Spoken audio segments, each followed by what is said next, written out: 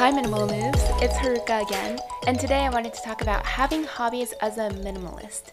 So this can be a whole array of things obviously, and I was making my notes for this episode, but I didn't really know what exactly to put in here because anything could be a hobby, right? And that depends on the person. I think that what a hobby is kind of a weird concept for me. Here's why. Because I think of hobbies as something extraneous, like something I can declutter almost, something I don't need. And so whenever people ask, oh, what do you do for fun? I don't really have a response because I always spent all my time and energy in extracurriculars, or I would be grabbing a meal with a friend. I love food and I love brunch and getting coffee and things like that. So I would always say a vague mixture of, oh, I love spending time with my friends and most of my time is taken up by school and related activities, and people would understand because I think that's fairly common for a lot of college students up until this year. This year, in 2020 slash like the 2020-2021 academic year, I feel like we've seen a lot of changes in how people spend their time. My time structure has changed so much. I would say for the worse for me personally, but I've seen a lot of people take time to take care of themselves or try new activities, spend more time. Definitely everyone's, I feel like, around me spending more time on cooking, which has been very cool because everyone else, unlike me, are good at cooking. And I feel like I've seen people turn to those hobbies that are kind of considered uncool or unimportant, like the more grandma hobbies, if that makes any sense, like knitting, embroidery, stuff that I'm not smart enough to figure out because my brain just can't stand to do it, I guess. I don't really know. I wish I could, but so all these things I've seen campus organizations run a tutorial on how to embroider your mask, a very 2020 thing. And I've seen people thrift flip or flip whatever clothes they have, which is very exciting to see. And so I feel like hobbies have become very much more of a thing in US higher ed culture this year, especially because we're not going out like we were before and there's so much less you can do. And so the things that you can do well to its fullest extent are those classic hobbies that people have conventionally declassified as unimportant. And I feel like we do live in an introvert's world to a certain degree right now, and I think that's actually great because of course, great for introverts, and I used to classify myself as introverts, but I think I was in denial, and I do feel like I'm more of an extrovert because, and I want to clarify, first of all, I know we're talking about hobbies here, but I think understanding introversion and extroversion is also very important, and I'll explain why in a second, but the difference between introverts and extroverts is not if you like spending time outside or if you just like being outside, because I think a lot of people mistakenly classify themselves as ambiverts when they're like one or the other one.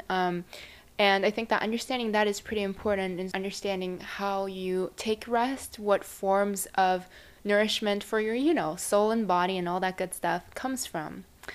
So obviously I'm not a certified psychologist or anything like that, but I think I'm a certified human. So from that perspective, I started with Susan Cain, who has a book on introversion and did a TED Talk as well. That's where I started learning about introversion and extroversion when I was really young. And I'm kind of still young, dumb and broke, but that aside, introversion means that you draw your energy from introspective activities basically, so anything like reading, sitting in your room, embroidery and stuff if you do it alone. Extroverts draw their energy from seeing people and from doing the embroidery but with other people. It's not exactly if you like to be outside or like to go out. And I think also the fact that people potentially misclassify, and that's also tied to the fact that introversion in the US, even though people say, oh, everyone's great, there's still a lot of stigma against being an introvert. And I have to say that introverts tend to be incredibly successful in the academic model that we live in because they're very good at devoting their energy on individual activities, whereas I think I kind of always need a study buddy or work in a cafe. So 2020 has been an incredibly unproductive year. That's just my excuse. But point being, I draw my inspiration and joy and motivation from being around others that I love and trust. And I think that is the fundamental difference between introverts and extroverts. So I went from saying that I'm an introvert to saying that I'm an ambivert to saying that I'm an extrovert. So here we are. And I think that 2020 has really helped illustrate that. It doesn't mean that, introverts won't miss going out, or extroverts don't want to turn inwards and read a book or something like that. I think that that's still very true, but what you fundamentally yearn for. And this is really important to the idea of hobbies in my mind, because hobbies are where you can, you don't even need to put the stakes as high as recharge. I think that when I think of hobbies as something that I use to recharge, it becomes a little stressful almost. It's like, I need this to be productive, as in, I need this to be restful so I can be productive in other dimensions. And that's just a little bit too much pressure. So, how I like to think of hobbies is this kind of new adventure, this sort of sidetrack, this sort of side project. I have been, yes, fully integrated into the capitalist system, yada yada, but I think that conceptualizing hobbies as this new adventure or new project or new travel, travel is a weird word, but this new thing that you can take on where you can delve into it with a very specific frame of mind, and your competencies do not tie with your competencies in other realms. That's kind of how I conceptualize hobbies. Now, what hobbies do I have? I have to say that I'm pretty ashamed. I think for me, there are two main ones, and oddly enough, they both have to do with my voice, which is not particularly good. I don't think it's particularly disturbingly annoying to listen to, I hope. If not, for those many of you who have taken the time to listen to this podcast, I am very sorry.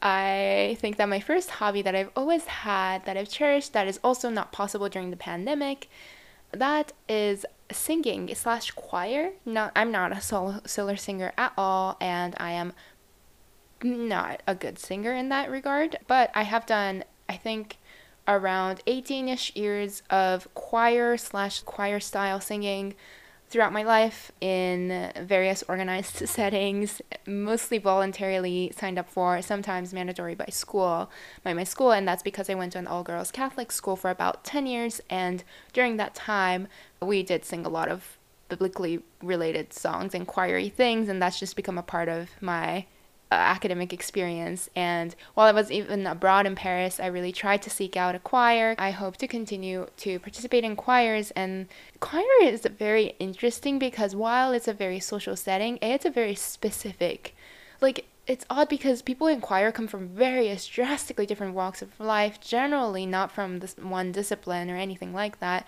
I'm not high enough level, I guess, for that. But at the same time, there's a choir vibe. I don't know. And it's both extremely social, but also not, because you're singing most of the time. Most of the activity is done without an ability to verbally communicate with people. But also there is the pre-choir, post-choir, setting up the chairs time. If you are in choir, you know what I mean. I don't know, there is a lot of awkward chit-chat time. So there is that. So there's choir. And then my other hobby, you guessed it, is this podcast. And it's kind of a hobby.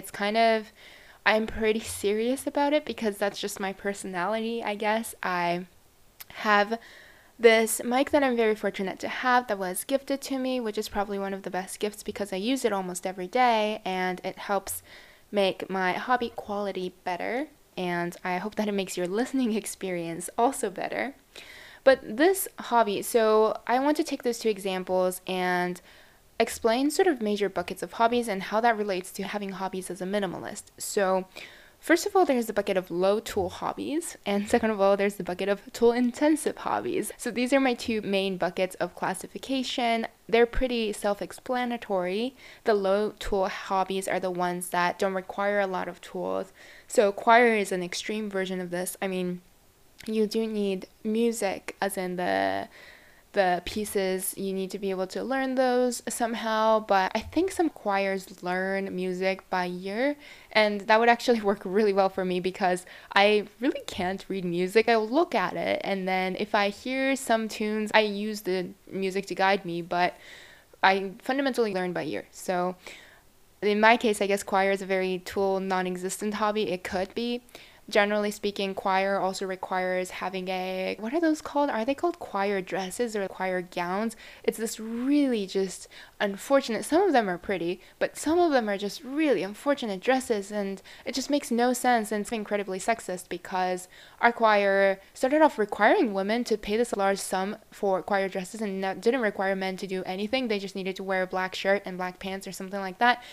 And it changed after a semester or so because it was horrible and it made no sense. So choir has a lot of sexist traditions in it, of course, because what in our society doesn't? But that aside, it's a very fun activity that you can do with fairly minimal cost, and because they're tied to the church, and the church is in the like general idea of church, and they're generally supposed to be fairly charitable, I think. As a person out of the church, can't confirm, but I'm kidding. In my experience, most church and choir establishments have been pretty inclusive and kind. So if you can't afford something, generally there's support. So I think that's a good approach that they have, aside from the sexism thing. Yeah. Okay, so that's a little tool hobby. So is this podcast, if I'm being honest, because I already have my computer that I need for school, so I didn't particularly invest in that. If this mic weren't a gift, I probably would have invested in one sometime around now, maybe, where I'm committed to doing this podcast. I really enjoy it, and I think it's worth my while. The mic that I have is fairly low cost in the range of condenser mics that are out there. Actually, so there are various categories of mics, and I don't know many of those kinds. I basically only know two of them. So there's the one that you stick on your label? I don't know how to read that word even. So you know how well trained I am in this. And then there's the condenser mics, and there are theater mics, or the mics that look like they're pointy lights. So there are various options, but for this, I decided to go with this mic because I didn't really foresee myself moving around in the room or anything like that. If I ever start a YouTube video, which let me know if that's something that you think would be a good idea. I would love to hear your thoughts. I'm considering it, but I don't really have video editing competency, and I'm curious. That might be something fun to do. And so if I do that, I might be thinking about maybe video editing software, but I'll probably just start with iMovie or something like that, using tools that I already have. And that's something that I think Low Tool Hobbies really lends itself to. So really evaluating if you want lapel, I really need to stop saying that word, the little mic that you stick on your clothing, or if you want a condenser mic. You probably don't need to start off with both. If you're doing something like podcasting or even YouTube, you probably just need the little mic that you stick on your clothes, because these things can get pretty expensive as well. And also, I do think that low tool hobbies are good for minimalists in the sense that they don't really require you to pick up a lot of tools. Other hobbies that fit in this category that I can think of are, say, music related things. So, conducting is one example of you literally need nothing. Singing also. I mean, you could get the conductor stick, but that's still one thing. Singing, you really can't get an instrument at all, aside from maybe a music stand. There are other hobbies, as in other musical instruments you could learn that might require more tools, like piano requires a very large tool, but it's one. You might think of picking up a guitar or violin or flute or many, many other instruments that would be very cool to learn and take up a lot of time, and also I think creatively stimulates your brain. If I'm remembering my cognitive science-ish classes well, I think they talk about how music stimulates your brain in a way that is good for you, so I recommend. And with these hobbies, I think in general, there are many ways to rent or minimize or substitute. For example, if running is going to be your new hobby, which I'm kind of trying to get back into as well, fantastic news is that you literally need nothing to run aside from, running shoes and workout gear. And if you're a person who wears like sports bras and like leggings and stuff, yes, you need those certain items, which I know is easier for people who don't. So, I mean, there are some differences, but overall, chances are you already have a workout fit and you already have sneakers maybe, or some sort of shoes you can run in, or maybe you can run barefoot depending on where you live. And other workout related, I think some of them can be very tool intensive. A friend gifted me resistance bands, as in not the ones to work out your like butt, but the ones to work out your everything. I didn't know they existed, and I'm quite fascinated, and they're these little rubbery things. It's fantastic, I think, especially given COVID. I think that a lot of people are also getting back into working out. That's definitely a trend I've seen this year, and there's the good news and bad news to this, because a lot of the fancy gear is pretty expensive, like weights, even though it's so silly because it's literally just a heavy object that you're lifting up and down. but those things can get a little pricey and can take up a lot of space. The good news is that body weight and most of those really meaningful and simple exercises that are easy to maintain don't really require much tools. Maybe you want a water bottle that's filled up, or for like a weight substitute, or maybe you want a yoga mat, which you can generally find secondhand, probably because people kind of go in and out of wanting to work out and having multiple members in the house who work out, and it's also something that's hard to transport. So in our day and age of a lot of people moving all around the country and the world, you're probably able to find a good one or a moderately used one secondhand or for free, hopefully. And if not, you can also probably pick one up for around, I think I got mine years ago. Well, I have 3 because I have a long tailbone. It's a long tailbone story. But that aside, the one that I did spend my money on, that one I think was around $10 or maybe not even. It was incredibly cheap. It looks very cheap, but it gets the job done. So there are a lot of lower cost substitute options. Obviously, you can use a cushion if you don't really want to invest in a yoga mat, depending on what you're doing on it. Please be safe though. But yeah, so there's our low tool hobbies that I am interested in / I can immediately think of. Of course, there's music editing and drawing and many other things. But let's move on to the tool intensive hobbies. So this, I'm thinking about things like painting, embroidery, sewing, knitting, thrift flipping. Can you tell which corner of YouTube I've gotten trapped into? Cooking can be tool intensive depending on what kind of cooking you're into. So there are many ways you can either cut down the supplies that you need or figure out resourceful ways of supplying your supply, things like that. And so if you're at school, you can see if you can borrow supplies from friends, centers, libraries, institutes, student organizations, things like that. For example, at my university, I know that you can borrow GoPros from the library, at least under normal circumstances. Right now, things are a little bit different, of course. And I know that you can borrow mics, like condenser mics and things like that, again, under normal conditions from the university TV student group, although you can't really do that now as well. So think about ways you can get crafty, and if you can do that, there are also possibly other opportunities. So if you do your hobby as a project, then there's a possibility that you could receive funding or receive a discount opportunity by the mere fact that you're a student. For example, I think that it could be possible, and this is not based on any specific initiatives that I've seen, but if you want to help support ESL students in your broader city area, and in doing so, you want to, I'm a podcasting person, so let's say you want to start a podcast to uplift their stories and share it. Maybe you can go to your civic life institute on campus or your political science department and then see if you can make this project a part of the department and therefore receive funding to then purchase a set of mics or something like that. There are plenty of ways you can get creative to seek funding if funding is your concern. And if minimizing the amount of things that you have is your concern, then there are the previous things listed, of course, that you can consider as well. For those who are not at school, or even for those who are still at school, these are some sort of general options that you can think about. So check out your local library. They might have an array of tools or at least links to things that you can borrow. Check out your local Buy Nothing group. So there are Buy Nothing groups and Everything Free groups, as far as I'm aware, and their support network. So make sure you're giving to those groups as you're taking from them, but I think that they're a fantastic idea. A lot of the people in those groups believe in the circular economy, or they're trying to, not contribute to our overly consumeristic economy that we have right now, where we pick up random things that we totally don't need, things like that. So I think that's a really eco-sustainably minded, that was just a redundant word, but sustainably inclined and financially friendly and just a really nice neighborly experience. So that's another option. Obviously, tap into your family, your friends, your neighbors, and if none of them really have the supplies that you need, which chances are they do, I feel like some hobbies you kind of get interested in because other people around you are doing it, and if so,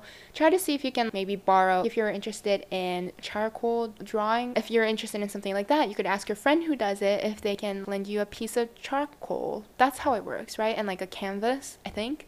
something like that. So maybe you can help chip in to their new set purchase, and in exchange you can just have one to see if you actually want to keep up with it, if you have the time for it. After all that, you can definitely check the final sale sections and yard sales. These are pretty obvious, but the reason why, and thrift stores, the reason why I highlight these is because hobbies can be pretty niche. Yeah, I enjoy podcasting, and there are a lot of people who do podcasts now, especially with the pandemic, because we all don't want to sound like crazy people talking to ourselves in our own room, so why not prop a mic in front of ourselves and do the same?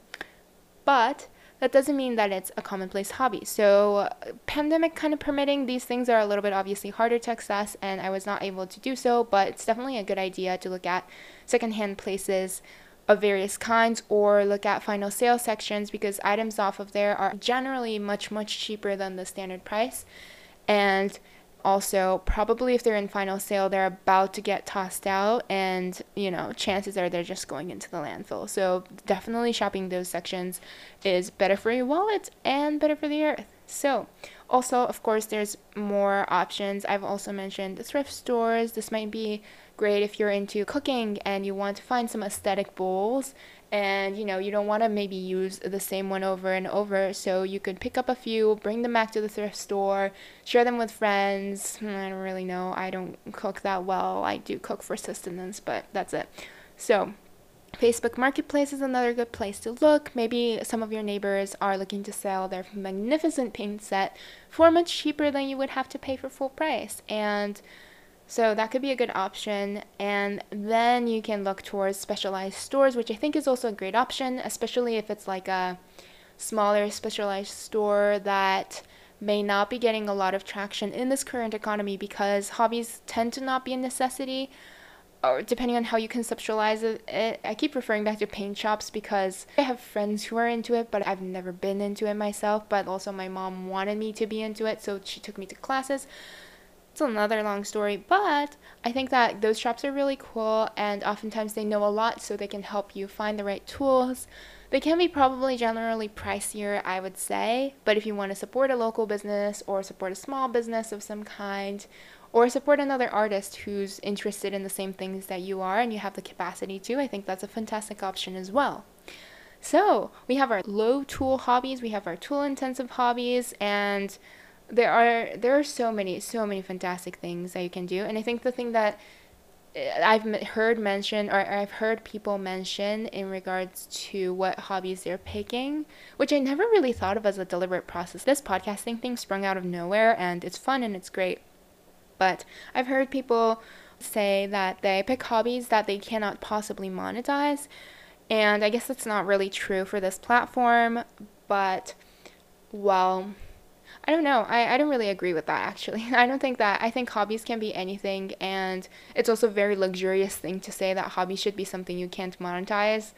If I'm spending a lot of energy in something, I kind of currently would appreciate it if it's potentially maybe monetizable, even if it's not currently. I don't know. That's just what I think. I think that you can still enjoy something and still have it be something that produces some good, but at the same time, I do see what they're saying, because I feel like since I started studying international relations at university, I've definitely learned a lot and have grown my passion in some ways, but also it has become incredibly stressful. I don't really go read the news for fun anymore, or go on the UN website for fun as much as I used to at all, really.